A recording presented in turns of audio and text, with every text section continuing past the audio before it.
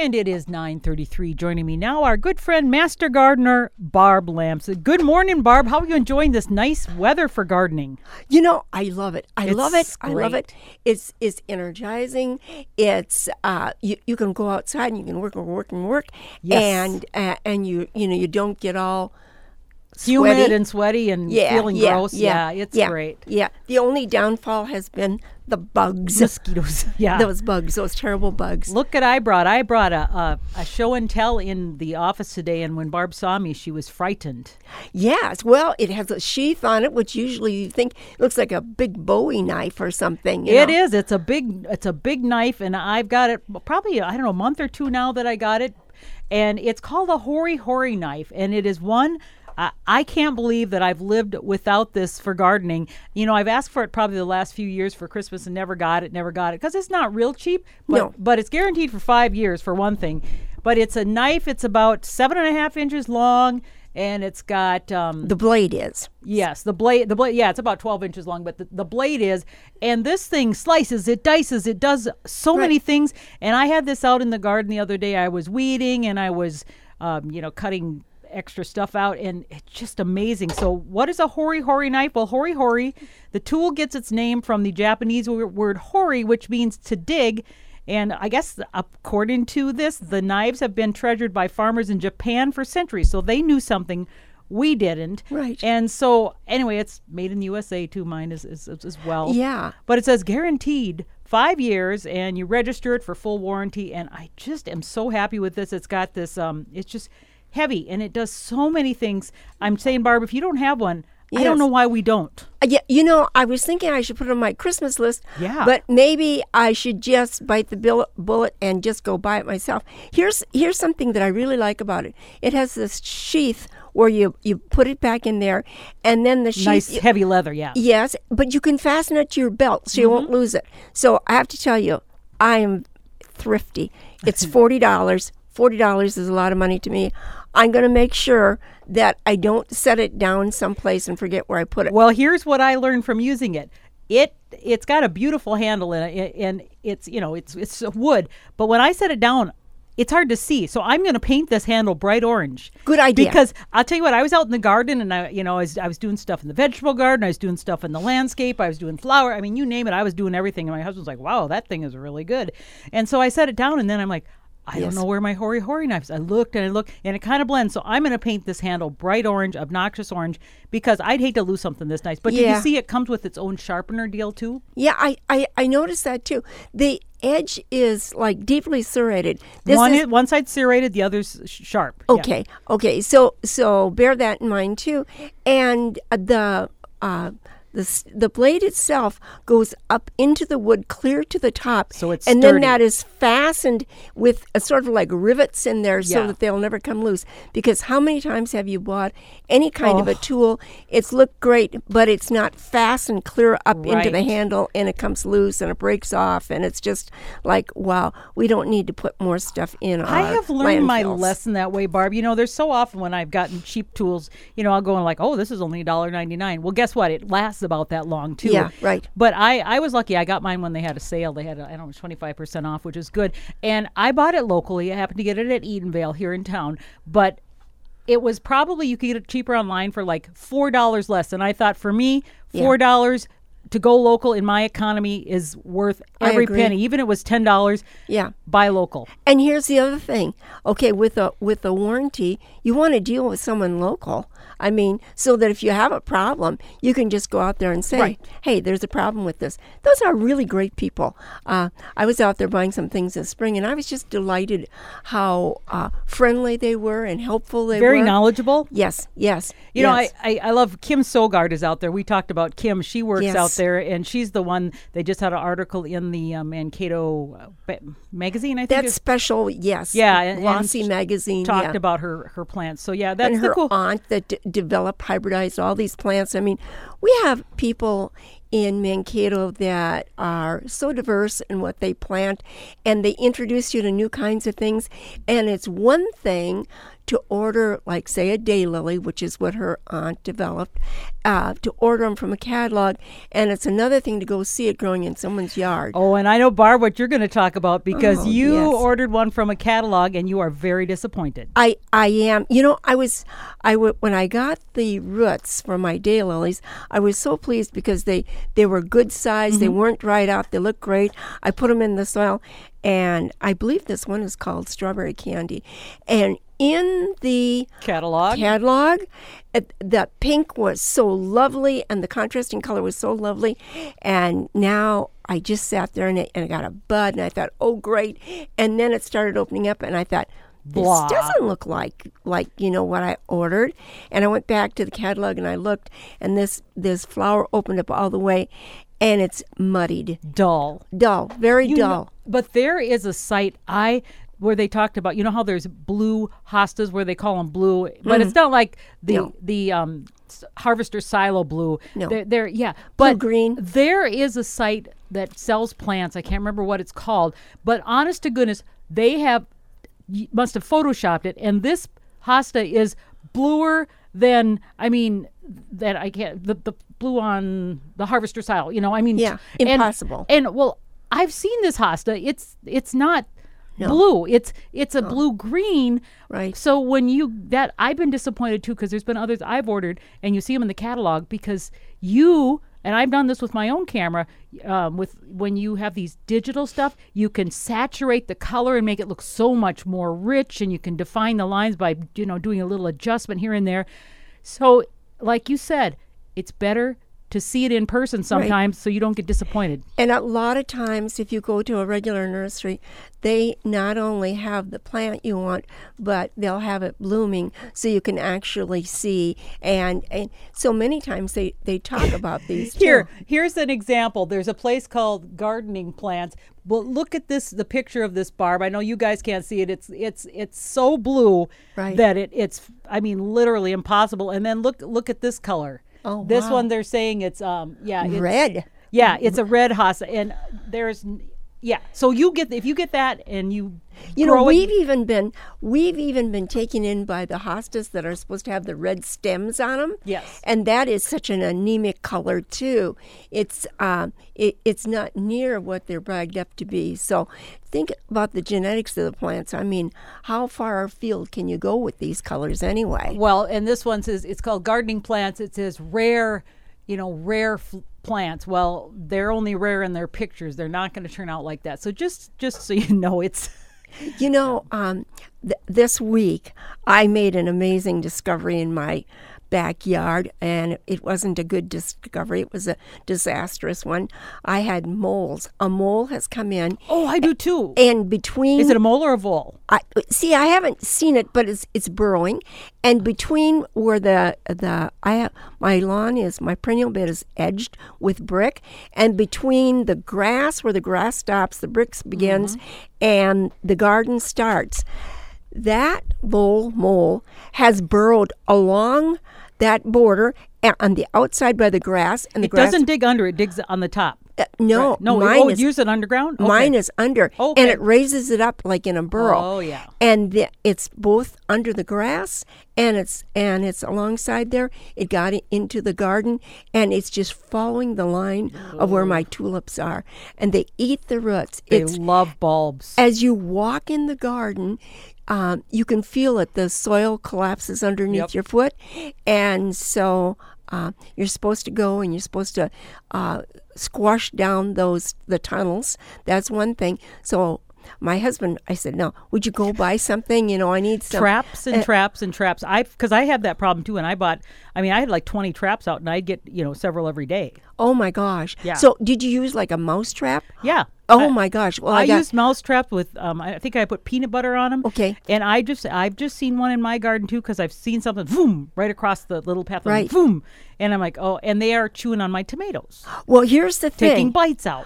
So Dave, who was going to this big box store, he said, well, I'll pick something up there.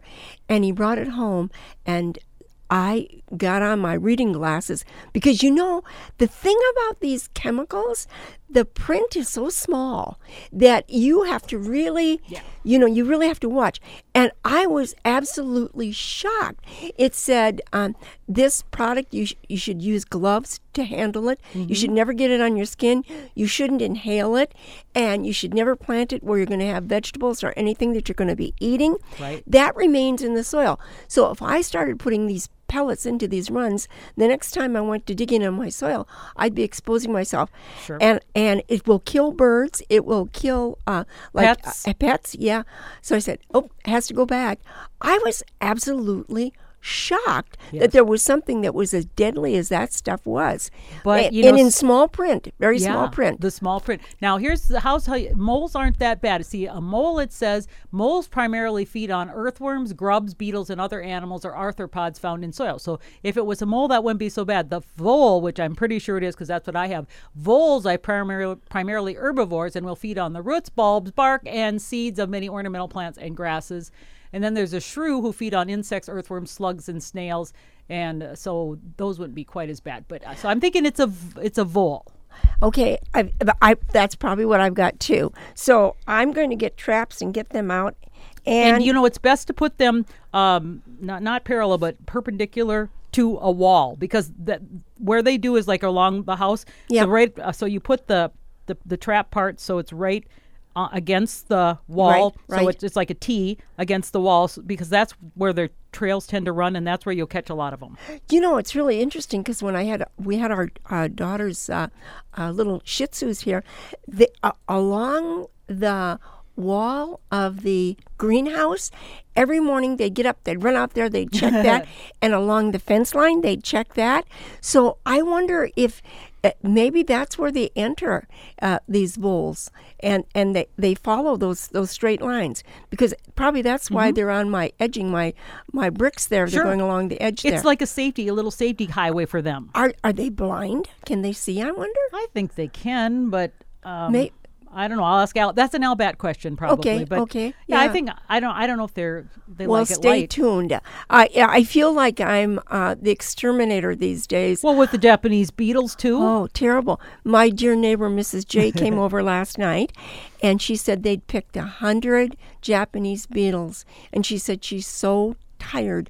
They get on everything. They get on the beans. They get on the flowers. And they do. They actually will even get on the certain weeds. I was looking in my raspberry patch, and there are weeds in there, and the leaf has been skeletonized. Right. And that's really how you can tell. And now the Easy Elegance roses have buds on them again. They go in the buds. They go down before they even open up. So Yep. you don't know they're in there. Because same with my hardy hibiscus. Yep. Because they, are kind of a little bud. And a lot of times then when they open, they're full of holes. Well, because I've actually poked my finger down and kind of opened it up before they're ready. And they're actually in there eating. Yep. So you don't see them then. Yeah. Darn buggers. Yeah, right. So the thing is, despite all of this, it's great to live in Minnesota. It's great to have our weather and our summers and our change of season with all the color in that, and this great soil that we have. Things are growing. The phlox now. Oh, they're beautiful now. They are, and normally in the summer, when we have so much rain, we get powdery mildew on the phlox or black spot. Mine are just absolutely perfect. See, mine usually get it a little later, so it's still kind of early. Mine usually after the flowers the petals kind of go away, then the leaves start to get it. So I'm thinking you just wait a little bit maybe. Well, so this is something to think about. And what I like to do is when I cut for bouquets, if you try and cut down in and thin out some of those plants on the inside, use those in your bouquets. I've been taking bouquets around, and phlox has become a plant that I just absolutely adore, because the flower, while it's small on it, it makes a head, a pom-pom that is so big. And some of those flowers have an eye in them that is a real pronounced color. A lot of them are lavender or magenta color, and the eye is different. Some of them don't have such a bright eye. And then I have the white with the pink eye, and I have there's a red that is just so striking. And fabulous, fabulous plants. And you know what? The bees like them too. Oh, they do. And I've noticed so many pollinators because I have so many flowers like you do too in the yard. And it's just been amazing. And my hydrangeas are now in bloom. I've got my strawberry vanilla out at the lake is just in full bloom. The ones here in town must be a little different climate, but they're just starting to come out. And there's nothing more beautiful than hydrangeas, and they last for weeks and weeks into the fall. And the strawberry vanilla they start out white, you think? And then as they grow, they change color, so they get into that pinkish color. And then more a mauve, and yes, and then yes, and the blooms are so big on mine this year that the branches are bending over, right? Because they're just loaded with that kind of color. So you can pick one branch, you have an instant bouquet. It's just really, really gorgeous. Well, and I've noticed too about, depending on what color they are. So like, let's say if I cut them when they're a certain color pink, they will often dry and they'll stay that more of a pink shade. Sure. Versus if I let them go brown, then they're going to be brown. So Right. so I've learned to cut them off at different stages if I want to let them dry and preserve them in different shades. Well, one thing in my vegetable garden up at Good Counsel, this year I'm raising the pumpkins for the pepitas, which is the seed. Are they doing okay? The pumpkins are green and they're big, and I understand they don't get orange. No, they're kind of striped with a little yellow and green. Right. So I'm eager to find out if the seeds, we can dry them, and if they taste like the pepitas that you buy in the store, which are so expensive. Right. So stay tuned. We'll see how that works out. The cucumbers, I've Oh got my 'em gosh, they're going crazy now. on the A-frame. Yep. And I go underneath this A-frame and I look up and they hang right through the wire. That's that cattle metal frame. Yeah, the cattle fence or hog panels, sometimes they call them. Hog panels. Mhm. Okay. They're very heavy. That is the way to go. That green wire that we used to buy, that's they call that I forget what they call it anyway, but it's coated, so it's not as dangerous as the chicken wire, But which it's gets also rusty. not as heavy gauge, so it doesn't stand up. No, it doesn't work for something like that. That's really heavy. And this is called hog fencing. Hog panels, yep. Hog panels. Hog panels, because that's what Yep. they used to, Yep. shove the hogs in, and that's great. Yeah. Yeah. I think you could use that just in so many different operations, and it would be really good. I mean, you could do a wisteria on there. You could do the drop more honeysuckle on there. That would be just really, really great. Yeah, and I've gone through trellises too, where I've gotten before by the cheap ones. And it's the same thing like the knife thing. Sometimes you get what you pay for. You do. And, had I known what I know now, I would have spent more money up front. Hey, you know what? We had some people over last night. We were introducing our new pond to the neighborhood. Oh, you've got it done now, huh? My husband, he was out there measuring and doing everything and filled it with water. Yes, and we have the water recirculating through an old pump. So it goes up and it comes down and it drops, and it's really a joy again. Now, have you put any pond plants in there yet? Nope. I have to wait till I get back from vacation. Okay. And so if you have anything that's reproduced that you want to get rid of. Well, let me tell you, the best thing that I found to keep away, because the problem I've had before, I've got about 1,000-gallon pond, is that string algae, and it got so thick that, literally it was like green soup. Sure. Well, I have found that if you plant that water lettuce, you just get one, and I can give you one or two, because it multiplies. It multiplies, and it's got these really heavy roots that they take up all those nutrients and stuff, like, because I've got fish and stuff, and the water stays clear. It's like a miracle. It's like, so when you think about our lakes and things getting so messy and polluted in that, well, if you plant some of the right shore plants, then they can sift through the bad stuff and take that up, so you don't have the icky water. So I will get you some of those water lettuce.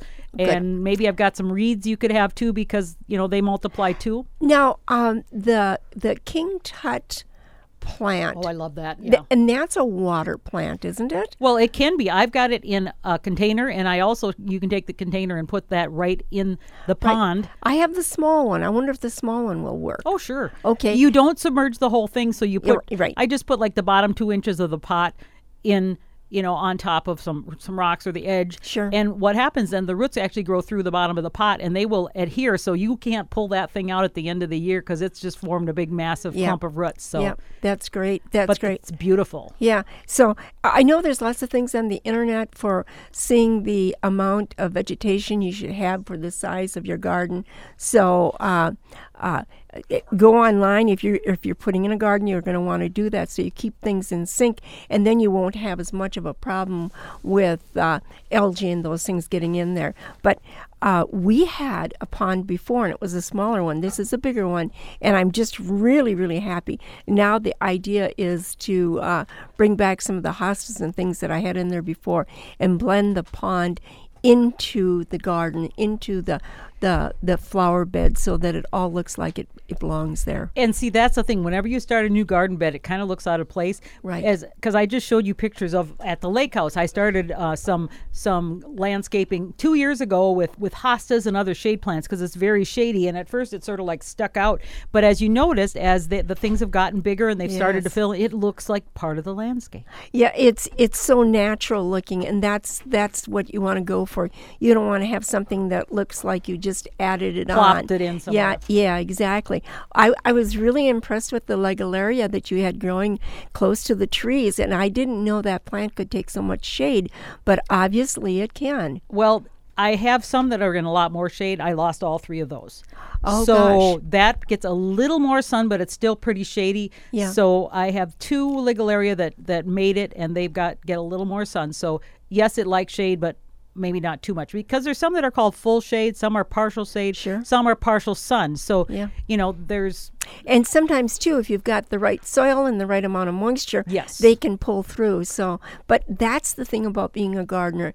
When you plant something... One big experiment. Yeah, that's right. It may stay there. It may get moved several times before you find the right home for it.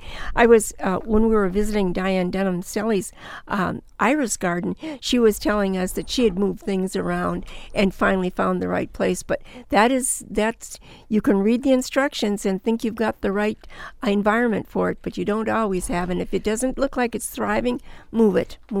Well, now I lost all 3 of my big burning bushes this year. I know a lot of people lost their burning bushes, and they were kind of hanging on by a thread, but now they're gone. I looked out the window this morning and they're completely gone. I'm going to have to cut them down because these were ones that had, about 6 feet tall, so they were fairly significant and were a big part of the landscape in my edge of my shade garden. So I don't know if it was a winter because my neighbor across the road and other people I know have lost that. Sure. So I'm going to have to replace that, which means sometimes there are some plants that are hardy, but maybe, depending on the winter, maybe just aren't quite marginally hardy. And when things are young, too, that it takes a while for them to get adjusted. Say, I wanted to tell you that on Saturday, Joyce Wilcox and myself and a couple other master gardeners will be at the farmers market again. Oh, you are? And I heard it was an amazing turnout. We had last time we had 50 people show up,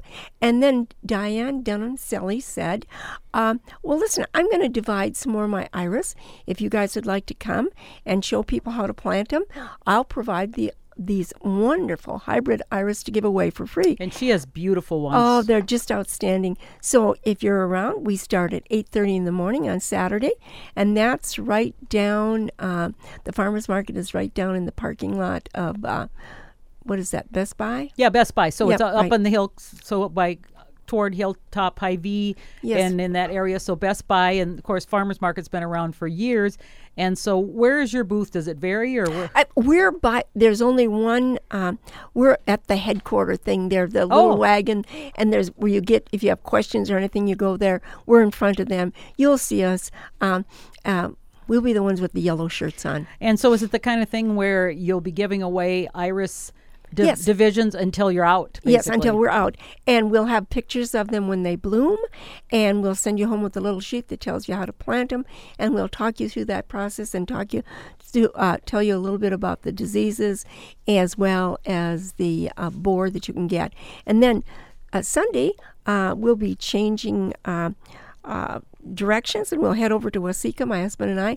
And this is our garden club's annual tour of gardens, and we'll be at one of the sites. And what the Waseca Garden Club tries to do is they have different locations. It's free, and they'll have. Now, is it just for garden club members, though? No, it's open to the community. Oh, so how do people know where to go? You go to Trowbridge Park, which is right downtown. It's the wonderful park with the when they used to do parks in the center of town, and they had the bandstand in that. It's right there. You pick up the map there, and the map will show you as you go from one house to the next house to the next house. So what time do you need to be there again? Okay, so this starts at 1 o'clock. 1 o'clock Saturday. Yes, and it runs till, let me just see here. Is it 4 or is it 5?